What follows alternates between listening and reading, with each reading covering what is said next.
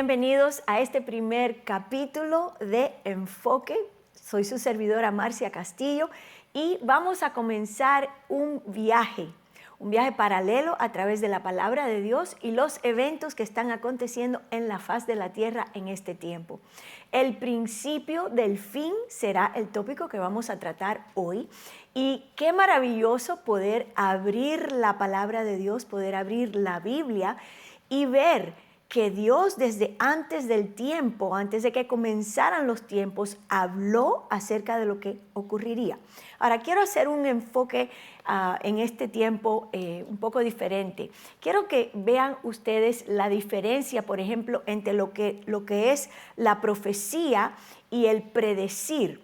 Predecir es algo que puede hacer una persona basado en situaciones o circunstancias que los rodean, pero profetizar o dar una palabra profética habla de cómo Dios fuera del tiempo escoge a un individuo a través del cual va a hablar acerca de eventos que acontecerían en un tiempo no conocido o en el futuro. Entonces, este tiempo en que nosotros vamos a estar hablando aquí en este programa de Enfoque, este tiempo que vamos a utilizar para alcanzar las 4 esquinas de la tierra, vamos a estar hablando sí al pueblo cristiano, pero tal vez vamos a alcanzar a personas que no están tan envueltas en lo que es el cristianismo o tan envueltos en lo que es el estudio de la palabra, pero que aún necesitan o están buscando la verdad.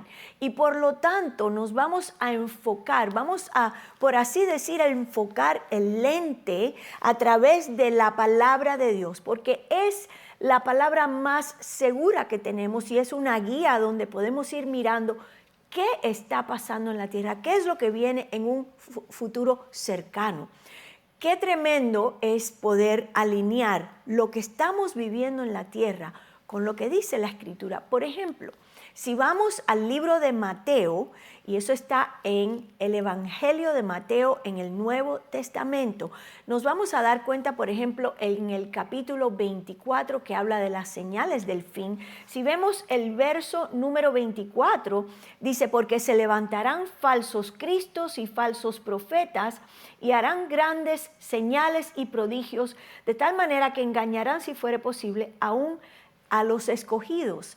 Y este es Jesús hablando, y él dice, ya os lo he dicho antes, así que si os dijeren, mirad, está en el desierto, no salgáis, o mirad, están en los aposentos, no lo creáis, porque como el relámpago que sale del oriente y se muestra hacia el occidente, así será también la venida del Hijo del Hombre. Entonces, vamos a estar mirando estos eventos que están aconteciendo a nuestro alrededor a través del lente, enfocando el lente en la palabra de Dios, que también la conocemos como la Biblia. Y quiero abrir este primer segmento para poner un fundamento de todo lo otro que vamos a estar tratando en estos podcasts. Quiero poner un fundamento con algo que está aconteciendo en Israel.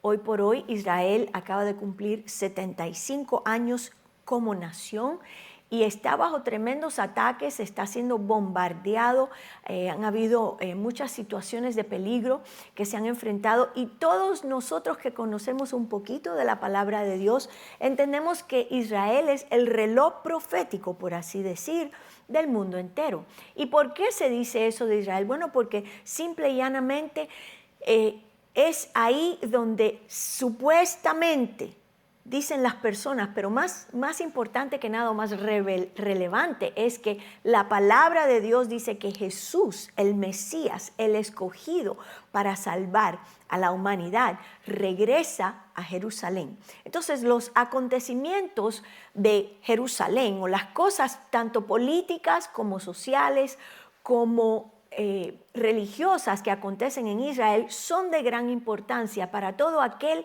que está, por así decir, mirando hacia arriba, buscando una respuesta, buscando entender qué está pasando porque el mundo entero está convulsionado. Y uno de los eventos que marcan este tiempo fue la pandemia del COVID-19. ¿Por qué? Porque afectó a toda la tierra.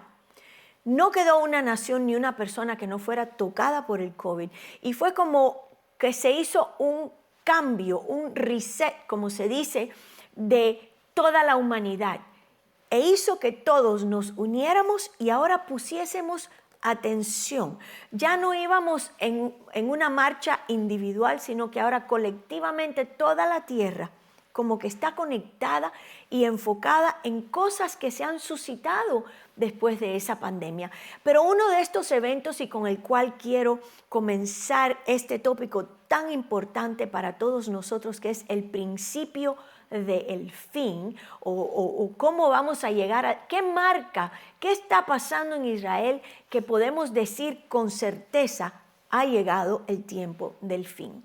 Quiero decirles que el año pasado, y voy a estar mirando mis notas aquí si usted me lo permite, el año pasado, alrededor de, en realidad en el 2021, durante el tiempo de la pandemia, en los Estados Unidos hubo un ranchero que cría vacas, y este hombre se le entregó un contrato por una organización en Israel para que él trajese o crease o produjera en sus vacas rojizas o vacas alazanas, como dice la escritura del Señor.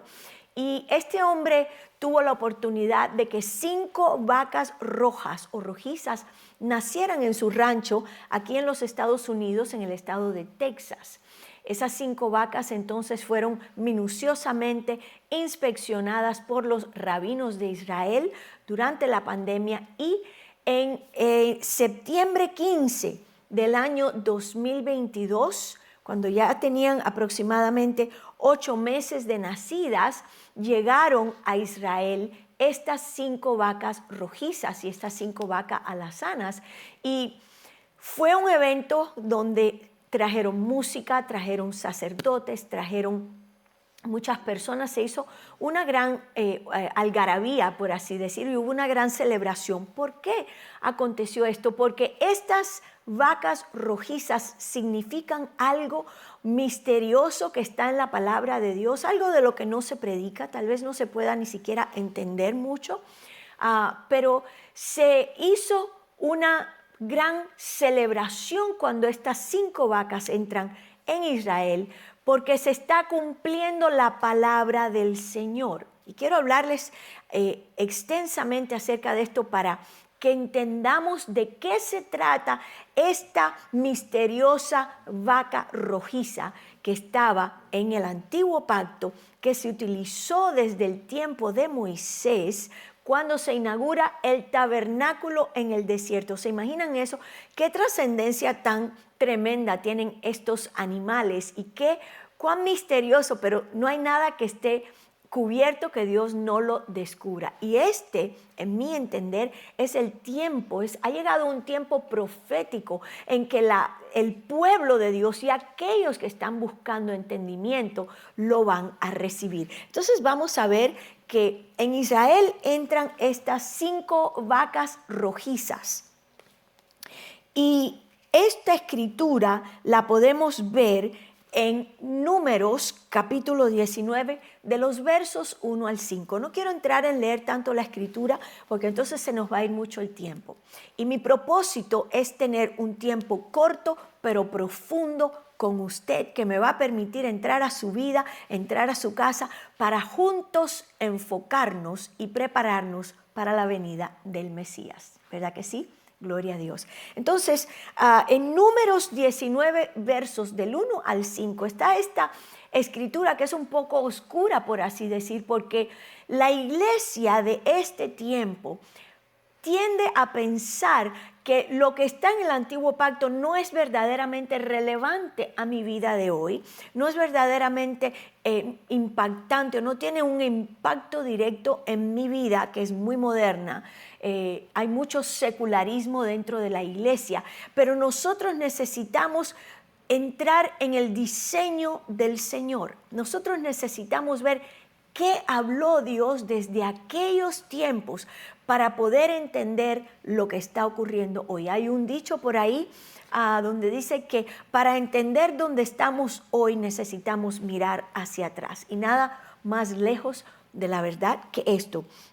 Entonces, por ejemplo, necesitamos entender cuando estamos viendo estas cosas manifestarse, qué nos está hablando el Espíritu Santo en este tiempo. Y entonces este suceso de estas 5 vacas alazanas es parte de unas leyes levíticas o sacerdotales que vamos a ver en el libro de Levítico, de los capítulos 12 al 15. Si usted tiene tiempo de leer, lea esto, porque estos capítulos en Levíticos 12 al 15 hablan de las leyes de purificación y cómo esas vacas venían a crear una purificación para los utensilios del templo, para todo lo que se utilizaba en los rituales del templo, donde se oficiaba la adoración y la oración hacia Dios, el Dios único, el Dios verdadero, el Dios de Israel. Entonces, vamos a ver cómo estas vacas alazanas o rojizas emergen nuevamente en un tiempo como este, y muchas personas en realidad no entienden. Y vamos a estar mirando qué significa todo esto. Por ejemplo, salió en CBN Noticias o Noticias CBN, que es un canal cristiano. Sacaron un reportaje donde habla de que de que hay una gran expectativa, de que se está hablando muchísimo en los círculos cristianos, en los círculos proféticos, en los círculos rabínicos, de la gran expectativa que hay con estas 5 vacas alazanas. ¿Por qué? Porque ellas van a poder traer el elemento que aún falta, la purificación del templo. Ahora, mire usted esto, qué tremendo. Se piensa que para la celebración de Pascua entre marzo y abril del año 2024, o sea, para el año que viene, se va a poder efectuar este ritual de la purificación o quemar las cenizas de la vaca alazana. Para que eso acontezca, se necesitan varias cosas. Número 1, tener un terreno que esté santificado. Número 2, tienen que haber sacerdotes. Y la localidad tiene que estar específicamente mirando hacia las puertas doradas. Pero ¿qué cree usted que está pasando en Israel? Hay un hombre que pertenece a un ministerio judío, el cual compró el terreno del olivar que está frente a las puertas doradas. Este hombre compró esa tierra y él la ha puesto a los pies de tanto Bonnet Ministries como el Instituto del Templo, y les ha dicho: aquí ustedes pueden hacer la ceremonia de las cenizas de la vaca alazana. Ahora, otro requisito para que esto ocurra es que tienen que haber sacerdotes legítimos. El sacerdocio que Dios instituyó era un sacerdocio generacional, o sea, era hereditario. No cualquiera puede entrar y ser sacerdote. Y de aquí la importancia de como vemos nosotros en el libro de Números, por ejemplo, la genealogía, cómo el hijo de este hombre pasó a ser hijo de este y el hijo de este. O sea, se ha llevado una genealogía por casi 5,000 años en Israel, y hasta el día de hoy ellos tienen la genealogía sacerdotal que se necesita para instituir todas estas cosas. Ahora, en este momento, hoy, en este día del año 2023, en Israel hay 9 Cohenim, 9 sacerdotes que están ritualmente limpios y preparados para efectuar esta ceremonia de quemar las cenizas de la vaca alazana. No nacieron en ningún hospital, son como se conocen como se conoce, kosher o kasher, o sea que tienen todos los requerimientos sacerdotales, están practicando para llevar a cabo esto. Entonces, tienen la tierra, tienen los sacerdotes y supuestamente tienen las vacas para llevar a cabo este tremendo ritual. Desde el tiempo de Moisés hasta el segundo templo han habido 9 vacas rojizas o alazanas. Dice un famoso rabino Maimónides, que vivió hace muchos años, que cuando llegara o cuando apareciese la vaca alazana número 10, sería el tiempo en que el Mesías regresaría a la tierra. Entonces, qué impactante y qué emocionante vivir en estos tiempos. La palabra de Dios dice claramente, o Jesús dijo, cuando ustedes vean estas señales, cuando vean estas cosas acontecer, levanten sus cabezas, erguid vuestras cabezas, porque el tiempo de la redención ha llegado. Entonces, para nosotros que estamos esperando al Mesías, a Jesús de Nazaret, que venga por su iglesia, es un tiempo emocionante, es un tiempo impactante, es un tiempo de cumplimiento profético, es un tiempo en que usted puede decir, bueno, no está pasando nada en mi vida, pero en el ámbito espiritual hay mucho aconteciendo y Jesús de seguro viene por usted. Amén. Entonces, sigamos con esto porque en realidad es tan interesante. Quiero utilizar esto como base para afirmar a través de estos eventos que están aconteciendo lo que es o hacia dónde apuntan estos eventos. Y eso es que hemos llegado al tiempo del fin. Hemos llegado al tiempo de sonar trompeta y de decir, quite toda arruga y toda mancha de su vestidura porque Jesús viene por su iglesia. Amén. Y tal vez usted diga, bueno, yo no soy cristiano, pero me interesan todas estas cosas. Esto también es para todos.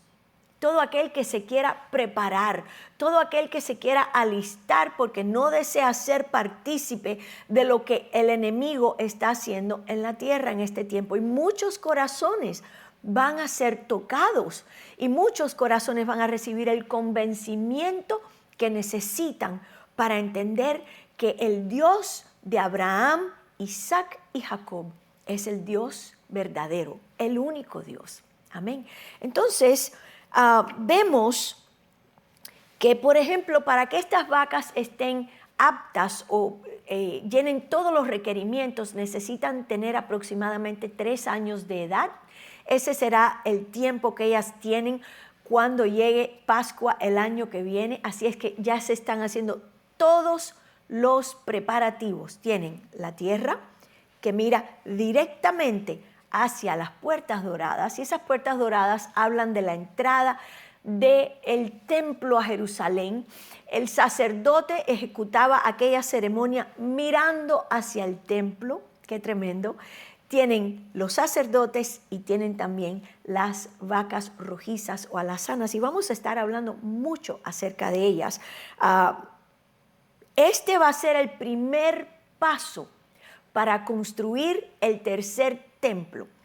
Muchas cosas son requeridas y vamos a estar hablando también acerca del arca del pacto. Pero hablemos primero de esto. Muchas cosas van a ser requeridas, pero el primer paso para la construcción del tercer templo en Jerusalén es tener las cenizas de la vaca. ¿Por qué? Porque se efectuaba una ceremonia donde estas cenizas se ligaban con agua, se volvía roja el agua, por así decir, simbólicamente hablando, de la sangre que purifica, y entonces se hacía la aspersión sobre todos los utensilios, sobre los sacerdotes y sobre el lugar mismo. Y al tener eso, pues ya es como una señal de parte de Dios que ha llegado el tiempo de construir. Ahora, ¿por qué se le llama el tercer templo?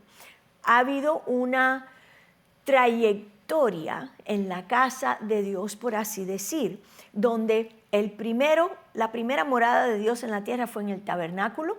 De ahí vemos que se levantó o fue erigido el templo de Salomón. Ese templo fue destruido y después vino el templo que se conoce como el segundo templo o el templo de Herodes, que en realidad ese templo lo reconstruyeron los exiliados de Babilonia, los judíos que regresaron del exilio de Babilonia, comenzaron la obra, pero tuvieron muchos ataques, hubieron muchas situaciones y en realidad fue bien poco lo que ellos pudieron hacer o lograr. Y viene Herodes y para congraciarse con el pueblo judío y que estuviesen apaciguados, él escoge ampliar la explanada del templo que se conoce hoy como el Monte Moriah. Él amplía la explanada del templo y levanta un templo tan suntuoso como el que había levantado Salomón. Y eso se considera como el segundo templo, que también fue destruido. Entonces, el primero fue destruido por Nabucodonosor, el segundo templo o el templo de Herodes fue destruido por las legiones romanas y Tito, su general, y ahora este tercer templo va a ser reconstruido o levantado nuevamente, no solo por el pueblo judío, sino también con la ayuda de muchos cristianos que están ofrendando. Hay muchos cristianos, hay un gran mover en el pueblo de Dios que se ha volcado a ayudar a Israel, que se ha volcado a decirle, estamos aquí hombro con hombro porque somos familia. Aunque hay muchas cosas aconteciendo que tal vez hayan disputas, desacuerdos, diferencias en la enseñanza, pero somos familia porque salimos del mismo vientre, salimos del vientre del Señor. Amén. Entonces, tenemos que están el templo de Salomón, de Herodes y este tercer templo que es de gran importancia. ¿Y por qué es de gran importancia? Bueno, fíjense que la Escritura dice en el libro de Apocalipsis que es en ese tercer templo que se sentará el anticristo. Y esa es la señal de las señales de que hemos llegado al fin de los tiempos. Es importante entender que cuando Salomón inaugura el primer templo para el Señor, él hace una oración y en esa oración, y está en el libro de Crónicas, él habla de que ese templo será un templo de adoración y de oración para todas las naciones. Sin embargo, el mover que hay en la tierra en este tiempo indica que este será un templo donde se va a manifestar lo que nosotros conocemos como el ecumenismo. ¿Por qué? Porque se le va a permitir tanto al judío como al cristiano, como a Islam o los musulmanes que entren en ese templo a adorar. Y nosotros necesitamos entender o enfocarnos y mirar a través del lente de la palabra. ¿Qué está hablando Dios? ¿Y cuán seguros podemos estar nosotros de que eso es lo que Dios intencionó? Dios intencionó que fuera un templo donde se levantara oración para todas las naciones, hablando de peregrinos que vienen a buscar al Dios de la Biblia, al Dios que sacó a Israel de Egipto, al Dios y Padre de Jesucristo. A las naciones se les permite entrar y adorar en este tercer templo o desde que se levanta el templo, porque Dios en su corazón desea que todos nos acerquemos, que todo hombre sea salvo y que tenga acceso a Él. Sin embargo, esto es otra cosa diferente. Está hablando de que religiones con diferentes enseñanzas, con diferentes maneras de ver a Dios, con diferentes maneras de aceptar, todo tiene que ver. El lente principal en todo esto es cómo o qué hacemos nosotros con la persona de Jesús. ¿Reconoce usted que Jesús es el Hijo de Dios, el Mesías que vino a la tierra a morir por sus pecados y que al tercer día Dios lo levantó de la tumba y está sentado a la diestra de la majestad? ¿O piensa usted que Jesús fue un sanador, un profeta, un maestro? ¿Cómo ve usted a Jesús? Esto es la pregunta de las preguntas. Esta es la pregunta lo cual nos justifica o nos condena delante del Padre. ¿Por qué? Porque Él envía a Jesús para que nosotros seamos salvos no solo de la ira venidera, sino del infierno. Porque tenemos que entender que la palabra de Dios habla del cielo o del infierno, que no hay un lugar neutro. No hay un lugar donde podamos ir y esperar a que mi familia ore por mí para salir de ahí. O sea, después que uno sale de la tierra o muere, entra en un lugar eterno, entra en una morada eterna, sea en el cielo o sea en el infierno. Y qué importante es tener estas cosas bien claras. Y mi enfoque a través de este programa es que nosotros podamos poner a un lado toda religión, toda opinión y toda enseñanza de hombre y con un corazón abierto escudriñemos la palabra de Dios. Y el argumento de muchos es, bueno, pero la Biblia la escribieron hombres, cierto, 66 libros, hombres a través de miles de años fueron los que escribieron la palabra de Dios, inspirados por el Espíritu Santo. Él fue el denominador común en la vida de cada uno de estos escritores, inspirados por Dios, porque el Espíritu Santo es Dios. Entonces, qué tremendo poder abrir el corazón, poner a un lado todo lo que hemos aprendido, toda opinión, toda interpretación, y verdaderamente con un corazón delante del Señor dispuesto a escuchar, abrir la Biblia, inspirada por Dios. Estos hombres a través de miles de años lograron escribir y todo tiene sentido. Hay un solo tópico, el Hijo de Dios. Todos pudieron, sin comunicarse, sin conocerse, no habían redes sociales, sin estar en el mismo lugar, por así decir, escribieron cosas que todos concatenan. Todo tiene una dirección y un mismo sentir. Que el hombre conozca al Hijo de Dios y llegue a ser salvo. Entonces, todo esto que vamos a estar hablando aquí, así como progresamos en estos programas, vamos a ver que hay un solo tema y ese es la salvación del ser humano, entendiendo o mirando a través del lente de la palabra de Dios y lo que está aconteciendo en la tierra hoy por hoy. Así es que vamos a cerrar en esta hora. Es mi oración en este momento que usted sea bendecido y que usted pueda recibir y aprender e indagar también. Me puede escribir, se puede conectar conmigo a través de las redes sociales. Estoy en Instagram, estoy en Facebook también y puede comunicarse conmigo también a través de la iglesia Espíritu Santo y Fuego, donde pastoreo junto a mi esposo, el pastor Eddie Castillo. Ha sido un placer tener este primer episodio con ustedes. El próximo lunes, en el mismo lugar y a la misma hora, los espero. Dios los bendiga.